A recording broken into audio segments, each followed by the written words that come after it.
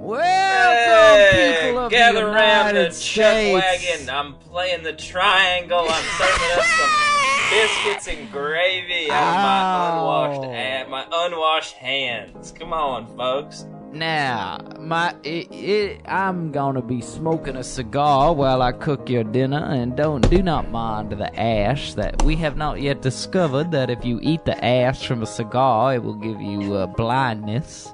It'll give you stress blindness.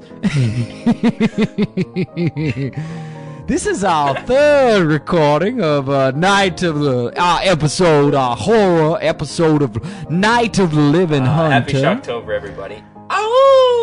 Happy Shocktober. The scariest thing about this episode is that we've recorded it. This is our third time recording it. Both Bennett and my personal computer has crashed.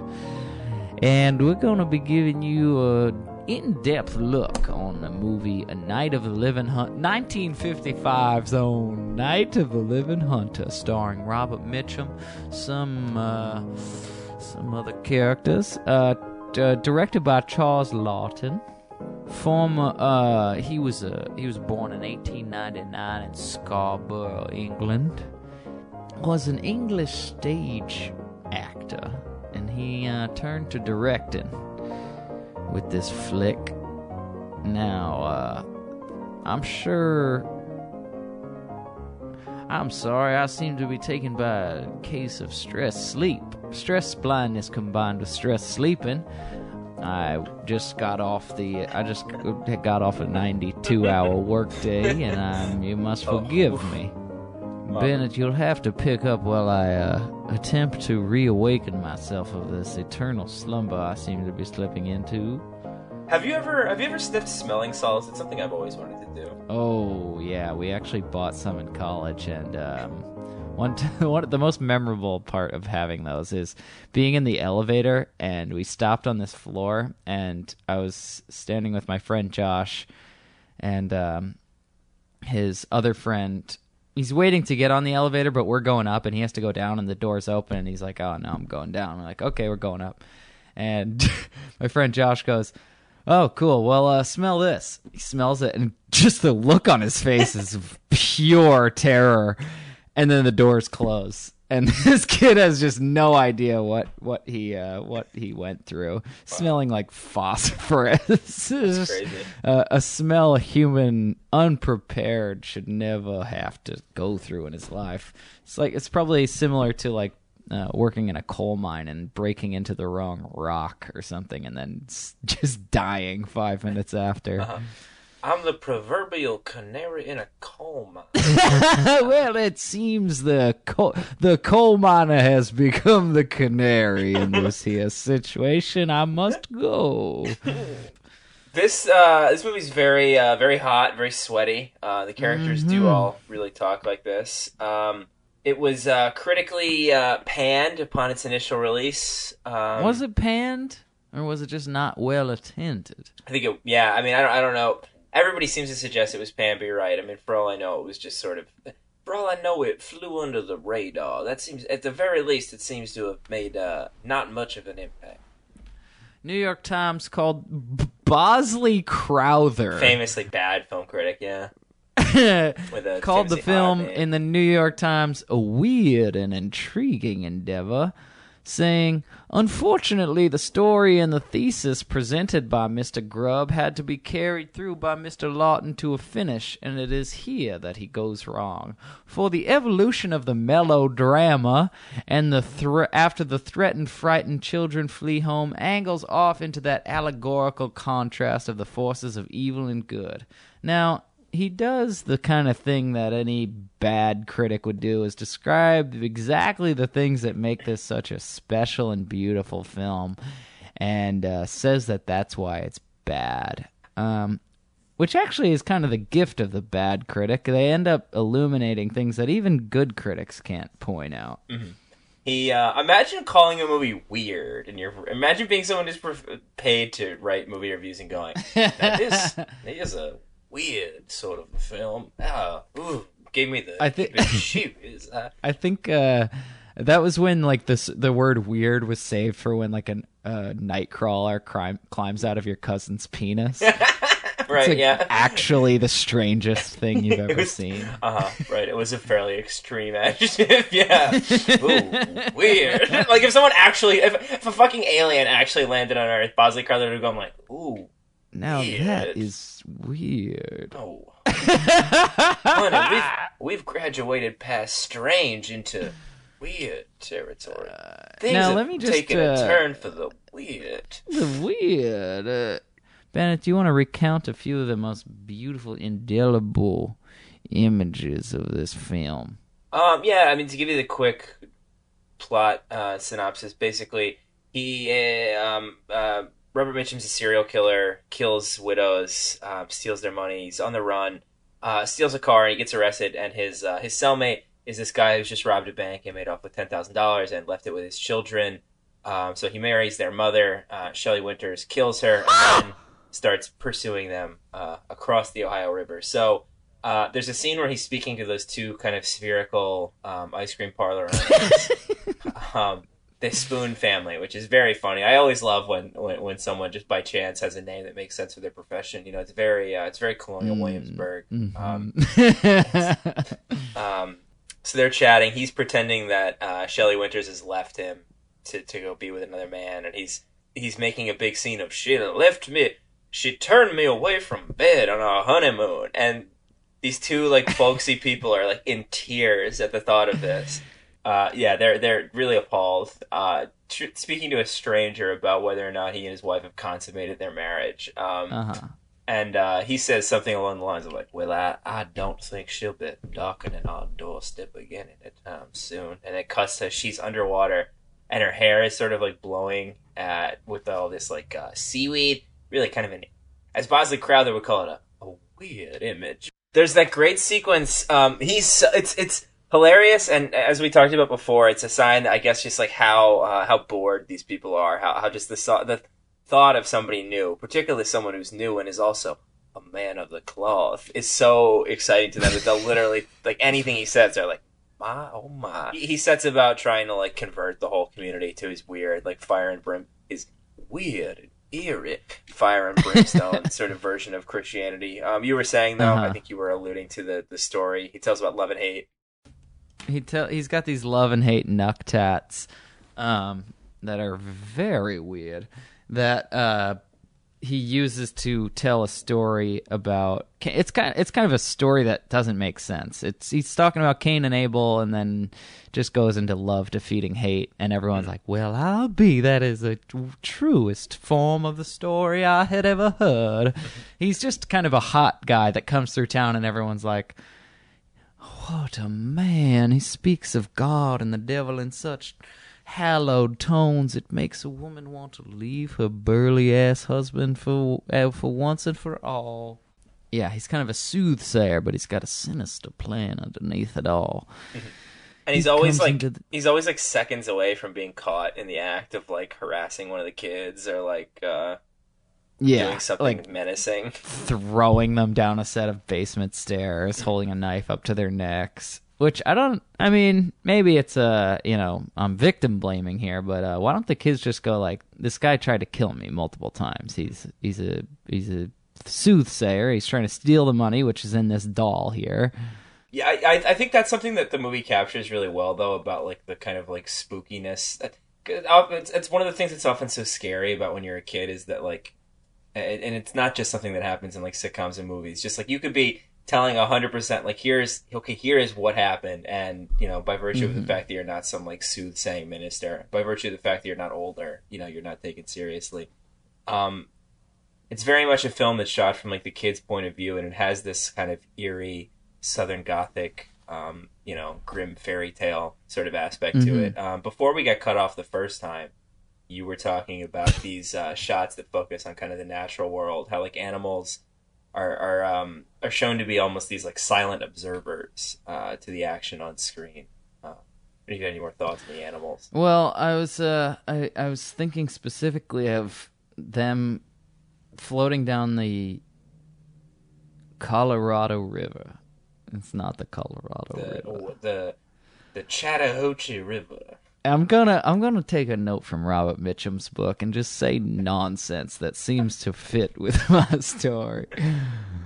They're rambling down the Chattahoochee River when little Tyler starts singing a beautiful song on the boat.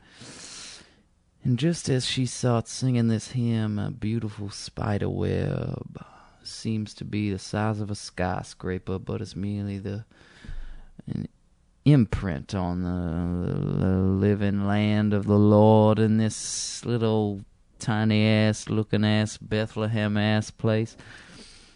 There's a spider web that comes across the screen, foregrounding the beautiful lull and whippoorwill of the boat in the background as little Tyler sings her song, and then we get this shot of a bullfrog at the edge of the Colorado seemingly singing along to this slipshod song of a girl sprung from her own little manger.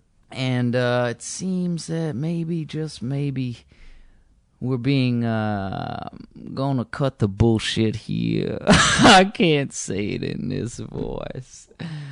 It seems that the director is giving us these atmospheric elements of the prairie, of this beautiful kind of low angle of riverbed and the surrounding farm scenery, in order to get us into a place that doesn't, and I think this is what that stupid critic was talking about, in that this is a weird and intriguing movie, in that we're given the atmosphere of a kind of beautiful prairie, of something of like a, 50s television show, but with the kind of sinister elements of a high-stakes murder mystery movie. And I think this is like illuminated most in these shots going down the river, showing like bullfrogs and spiderwebs, and these very beautiful shots that incorporate like life and death. And the director kind of puts us into this kind of sleepy state. And these shots of animals don't do anything to get us into the perspective of the character, but I think get us into this sort of hypnotized area as a viewer. And a lot of what we are shown is an effort to kind of get us into a place where we consider life and death and God and the devil and the beauty of like the prairie and the sinister behavior of like a murderer in this place. Kind of combines all these different elements to like get us into this really unique kind of viewing state, and not instead of making us feel like this is a scary place or this is a horrifying movie. This is like all of these different elements coming together of good and evil and innocence and sinister adult behavior. And I think anybody who watches this movie will feel by the end that they're just kind of like, well, that was strange. Like it doesn't operate in the same way as like a horror movie would now, especially now that horror has become, I mean, I guess in the 50s horror was like a very specific genre, but maybe it didn't have all the trappings that horror movies these days come with. How do you feel about that, Bennett? Yeah, this movie is sort of tonally kind of all over the place, but I think that's kind of in keeping. There's not really a movie like it atmosphere wise. Like the bit where they're hiding in the cellar and he kind of like peers down and goes like, "Children." It's terrifying, but then as he's like chasing them around, it becomes this kind of like ridiculous slapstick thing. I don't know. I think he pulls off the sort of tonal jumble there, or at the end when he's kind of facing down Lillian Gish and he's like whooping and like cawing like some sort of like I don't know, like some sort of creature. There's something kind of like ridiculous about that too, but I think it works. I think it contributes to the sense that we're, I don't know, not in the real world. We're in this sort of expressionist fantasia that can only exist on film, you know? Yeah, and I think that Charles Laughton is a guy that there's recordings of him just doing like Bible readings in a dramatic way, and it's amazing. I mean, this is a guy who like really feels in his heart. I feel that like good and evil exist side by side in this terrible landscape that we walk. That I think that, you know, anything that is maybe confusing in terms of how we understand Hollywood movies can be explained by this is Charles Laughton's, like, what he believes is that every shot is filled with such passion and such like a reach at showing something that's really beautiful, like a spider web with a rowboat going by, or, you know, even having someone kill somebody in a room that looks like a cathedral. Anything that's strange in this makes sense because everything seems to be filmed and scripted and shot with such like passion, I guess, from all of the actors in it and the director, because he seems to believe in it so much. Anything that might not make sense in a typical horror movie makes sense because spirit of the cinema. Was this the first time you'd seen it? I saw it once before, and I was perplexed. I had totally forgotten that there's like a framing device that it's introduced as if Lillian Gish is telling these kids a story.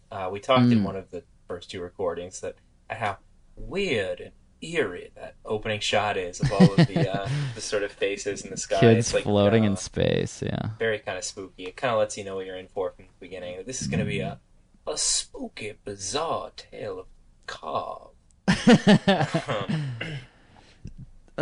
There's like points where it gets kind of like hokey and kind of almost like prairie ass.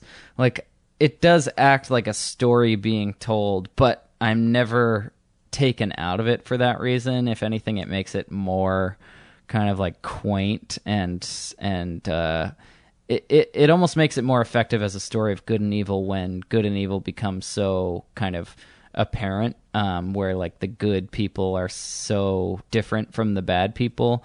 But I think they're all characterized with the same kind of God-fearing characteristics. And so this world, it doesn't make it I don't know, I guess makes it more believable or more effective to understand that like everybody's living under the same like fear of God, but people take advantage of that or succumb to it in far different ways. There's that great shot when he's just sort of silhouetted in the distance, which apparently they did with like a little person on a miniature pony. Like it's actually like a forced perspective shot. Oh sort of interesting. God. Yeah. Really kind of scary stuff that he's just sort of like relentlessly pursuing them. You might say like death itself relentlessly pursues us from all. The moment we leave the womb. There's the great use of this hymn, "Leaning on the Everlasting Arms," which you'll also remember is used in the Coen Brothers' True Grit. Was used last year in a movie that I like less and less the more I think about it. First Reformed, the Paul Schrader film. Mm-hmm. Spooky hymn. Spooky who? The hymn. Yeah. Well, at a fateful scene in this movie when Gillian is holding the shotgun to Robert Mitchum at the end, and he's singing the song, and she ends up singing it with him, as if the song of God is just too hard to resist. To these two people, it might have the same effect of like, stirring the spirit inside you, but Robert Mitchum is the spirit of the devil inside him, and the same song that can stir a woman just near to the hand of God will bring another man to the depths of the devil's asshole. Oh, there's another great intercutting sequence when she's when Shelley Winters is cleaning up the remnants of a bunch of like sundaes at Spoon's Ice Creamery. And Mrs. Spoon is very like nosily talking about how she needs to remarry, and they keep cutting back to the Reverend's like train chugging in, like all black, just with that huge plume of smoke. Choo choo. Yeah, He's wearing that little George Railroad Martin hat. Yeah. Bennett, if you had to rate the Word of God, a.k.a. the Bible, on a scale of 1 to 10, how would you rate it? It's like an 8. Yeah, it's not perfect, but... I feel like people on set of this movie were actually reading the Bible, like, when they were in their green room. Apparently Charles Laughton was not a fan of James Agee's. Although, apparently fairly recently they found a first draft of the script, and it actually is pretty close to what ended up on screen. It's just, really? Full of probably unnecessary head-up ass just description ramblings. And stuff. Yeah. Because, you've read some Agee. The man really loved to... go on some flights of fancy, so to speak. Yeah, love to dive in. Similarly to how I do when I just completely forget what I'm talking about and go on a tangent. James Agee will write for hundreds of pages about, like, I don't know, where a tablecloth was made and all the families that had to die. But he's like, I think Agee is like a kind of such a contrast to Charles Laughton. Charles Laughton seems like he has the spirit of the holy in him, and he like seeks the wholesome. You could tell by like how this movie's wrapped up and how the final scenes are of like, children are resilient creatures, and then it like fades into like a really wholesome prairie house shot. I feel like James Agee is kind of like, he has the whole God-fearing part, but he's also just like a man of the devil, and that he's like seen too much. I wonder to what degree James Agee viewed it as just a paycheck versus, well, I guess you don't write a 280-page script for a 90-minute movie if you perceive it to be a paycheck.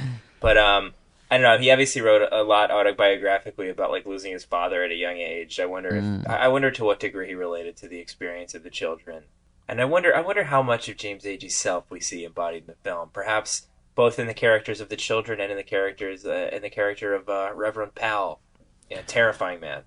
Yeah, Robert Mitchum also had his dad crushed by a railroad car when he was 2 years old. So I imagine they had a lot to. It seems like this movie was a real meeting of the minds, which might make it such a special movie.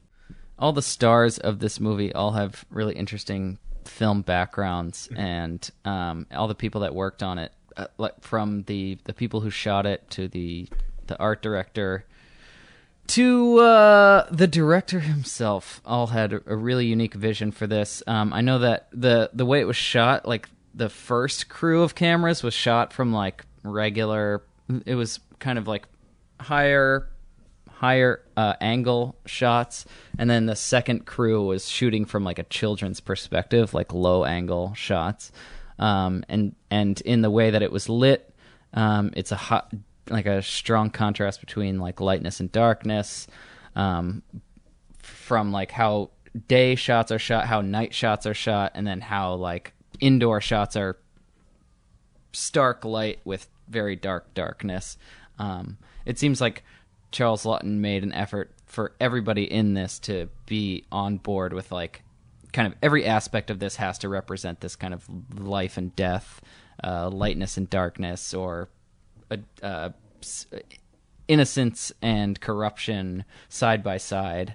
That like this was all like a group effort for everybody to kind of make something that was really meaningful to them, or at least was like a testament to like their love for life. Yeah, it seems as if Laughton really took the experience of directing for the first time, especially seriously. By all accounts, did a lot of like studying of classic film technique. He said he watched all of D.W. Griffith's films more than once, and you can see a lot of those techniques that we associate with Griffiths, like those iris shots. There's that weird kind of iris shot when he's walking into the house and it focuses on the kids in the window, and then obviously even the presence of Lillian Gish herself seems to be kind of a reference to Griffith and his work. And then so much of the film, as well as it uses sound, but with like the constant singing, so much of it is so stark, and like, I don't know, you could see it working as a silent film. I mean, you just watched Vampire fairly recently, right? Nosferatu. I'm sure you could see the kind of similarities in the chiaroscuro lighting, and I think that something about Charles Laughton being not a seasoned director made him bring such an earnestness to this that makes it so memorable. Everything, he seems to be reaching for like the most beautiful shot, the most beautiful representation of each situation, and like the most stark contrast between like, good and evil sitting in the same room, personified by the love and hate knuckle tattoos. Yeah, it's hard to imagine how he could have topped this. The apparently the only other project that he ever considered working on was an adaptation of The Naked and the Dead, the Norman Mailer novel. Damn! Yeah, wow, he would have talk about a meeting of the minds. I think the closest thing we've gotten to this sort of meeting of the minds, this sort of melding of perspectives, was when we watched Cowboys and Aliens, which of course you'll remember featured Brian Grazer, Ron Howard, and Steven Spielberg as producers, with our man Johnny Faves in the director's chair, wearing the jodhpurs and the beret, holding the megaphone, so to speak. I feel like if Jon Favreau was born like back in the day, he would have had maybe similar ideas to Charles Laughton, but because he's a corrupted millennial, the only contrast he can think of in his head are like, well, cowboys and aliens. Right, the two genders. That's like the furthest thing I could think of from each other. I feel like we don't have movies like this one because people don't fear God anymore. What an unusual movie. I guess you can see why people at the time were sort of like, oh, I'm sick to my stomach.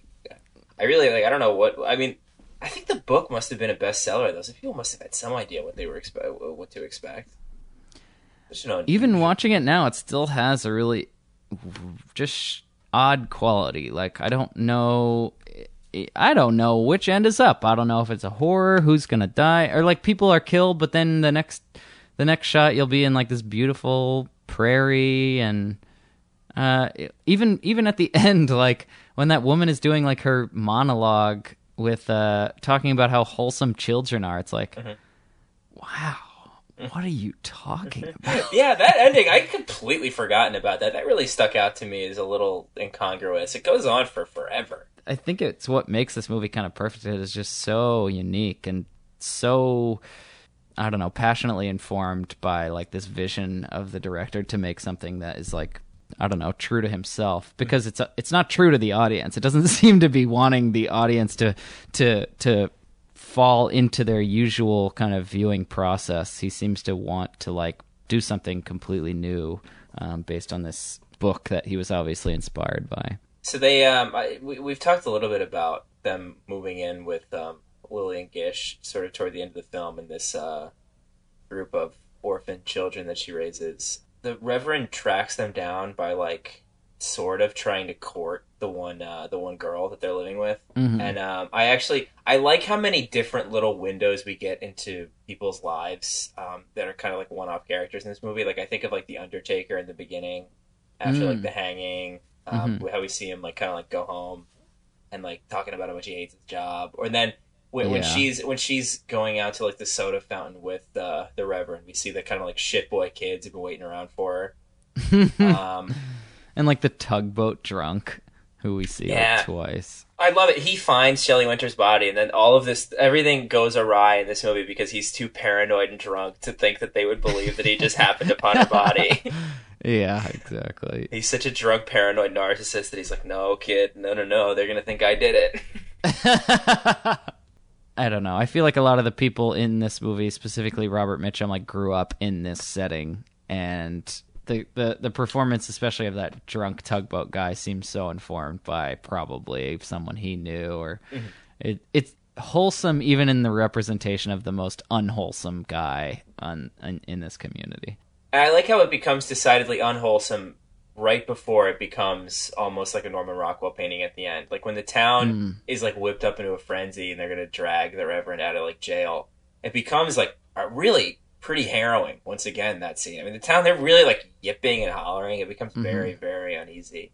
I mean, I think an important thing about this movie that I'm going to make it topical. Like a movie like The Joker is indulging in all of the like dark sides of kind of our reality, or even let's say like Batman or any action movie now, it's like here's the darkest, most vile underbelly of humanity, and this is what it's like to indulge in that for a little bit. I feel like a movie like this is able to show what the most painful, betraying sides of like our, us as a human race are, like being murdered, using good or pretending you're good and actually being a fucking horrible person, like lying directly to a whole town of people's face. It uses it contains all of that, all of the horribly immoral things, like just slapping an innocent woman in the face.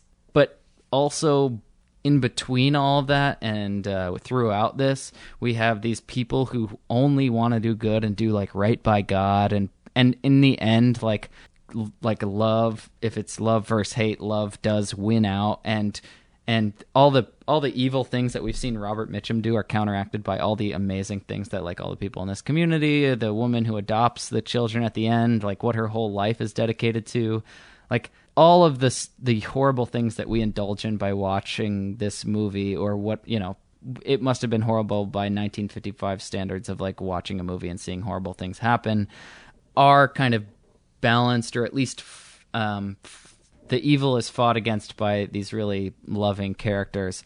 And I think that that's kind of missing from, I don't know, television or movies now, is like we get only the horrible things because we want to just indulge in like seeing boobs and seeing people murdered, in a show like Law and Order SVU, that just happens and we get to indulge in it. But this movie still takes very seriously the idea that this stuff might be like corrupting us just to watch, and reinforcing the idea that like good will still prevail in the face of maybe like me showing you all this horrible stuff. So it is kind of like a reckoning in that way of confronting you with like the horrible side of humanity, but trying to make a case for maybe like that being a good person is worthwhile.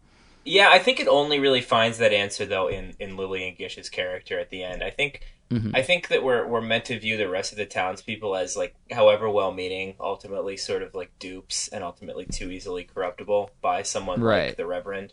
I think he's perhaps saying something about like how all of this like religious rhetoric is ultimately like insufficient because it's so easily perverted. And even even perfectly well-meaning people are so easily won over by that. And I also think at the end, when they're whipped up into sort of like a lynch mob, I think we're most supposed to see them as having see them as having been somehow corrupted by the Reverend and his influence. I think he presents kind of Lillian Gish at the end as like, I don't know, I think she's like the one uncorrupted person in the film. I think she's the one like true like altruist in the film, and I think she seems to be the one person who I think he would say is like, I don't know, is like a believer in God's word for the right reasons. You know what I mean? There's nothing at all. I don't know. There's nothing at all. There's certainly nothing at all like crass about it, the way there is about the Reverend, and there's nothing at all surface level, like there is for some of the townspeople who are so easily won over by, like you said, a not all that impressive oratory on the nature of love and hate. What is Gish's name? The character's name? I can't remember the character's name. Okay, well, she's not the representation of love and good because she's like ignorant to like the evil in the world. She seems to have gone through like a long life filled with kind of pain and like kids being orphans and seeing like the worst sides of humanity, but has ultimately come to the conclusion that like good still prevails. But she does have to use the tools of like evil, like a shotgun, to kind of influence other people to like follow that path, because you can't always convince somebody with your words that like right now you need to leave the house or you're gonna die. And she ends up having to like, I don't know, use like the kind of devilish tools in order to like, I don't know, enforce good, which is like maybe that like from the outset the world is corrupted and you have to use those corrupted tools in order to like be a god cop. Right. She is ultimately kind of a god cop in the end. I was totally it completely had slipped my mind that this becomes like a Christmas movie at the end. Fitting considering we're recording this on December 25th. Yep. Merry Christmas, Shane. Everyone. Merry Christmas, Bennett. Bennett, it's been a wonderful time recording this episode 3 times with you. Is there any other comments you had about this movie? Anything that just kind of stood out to you? Anything that struck you? Or is there any parting words you want to give to our wonderful listeners and enjoyers of SplittoothMedia.com and Real Rap? No, I would say check out Night of the Hunter. It's really truly a one of a kind film. If there's any movie you're gonna watch about duplicitous murderer this holiday season, make it The Night of the Hunter. And that's a real wrap. And that's a real wrap. Thank you for listening. Go check us out on patreon.com/realrap for more episodes, and go check out splittoothmedia.com to see a very special essay by Bennett G., my co-host here, about the movie Martin by George Romero. And go check out my letter to the director of Deathbed, The Bed That Eats, which is up on Split Tooth Media by the time this episode comes out. I wrote it by hand, and I'd appreciate if you checked it out. Thank you again for listening, and we will see you next time.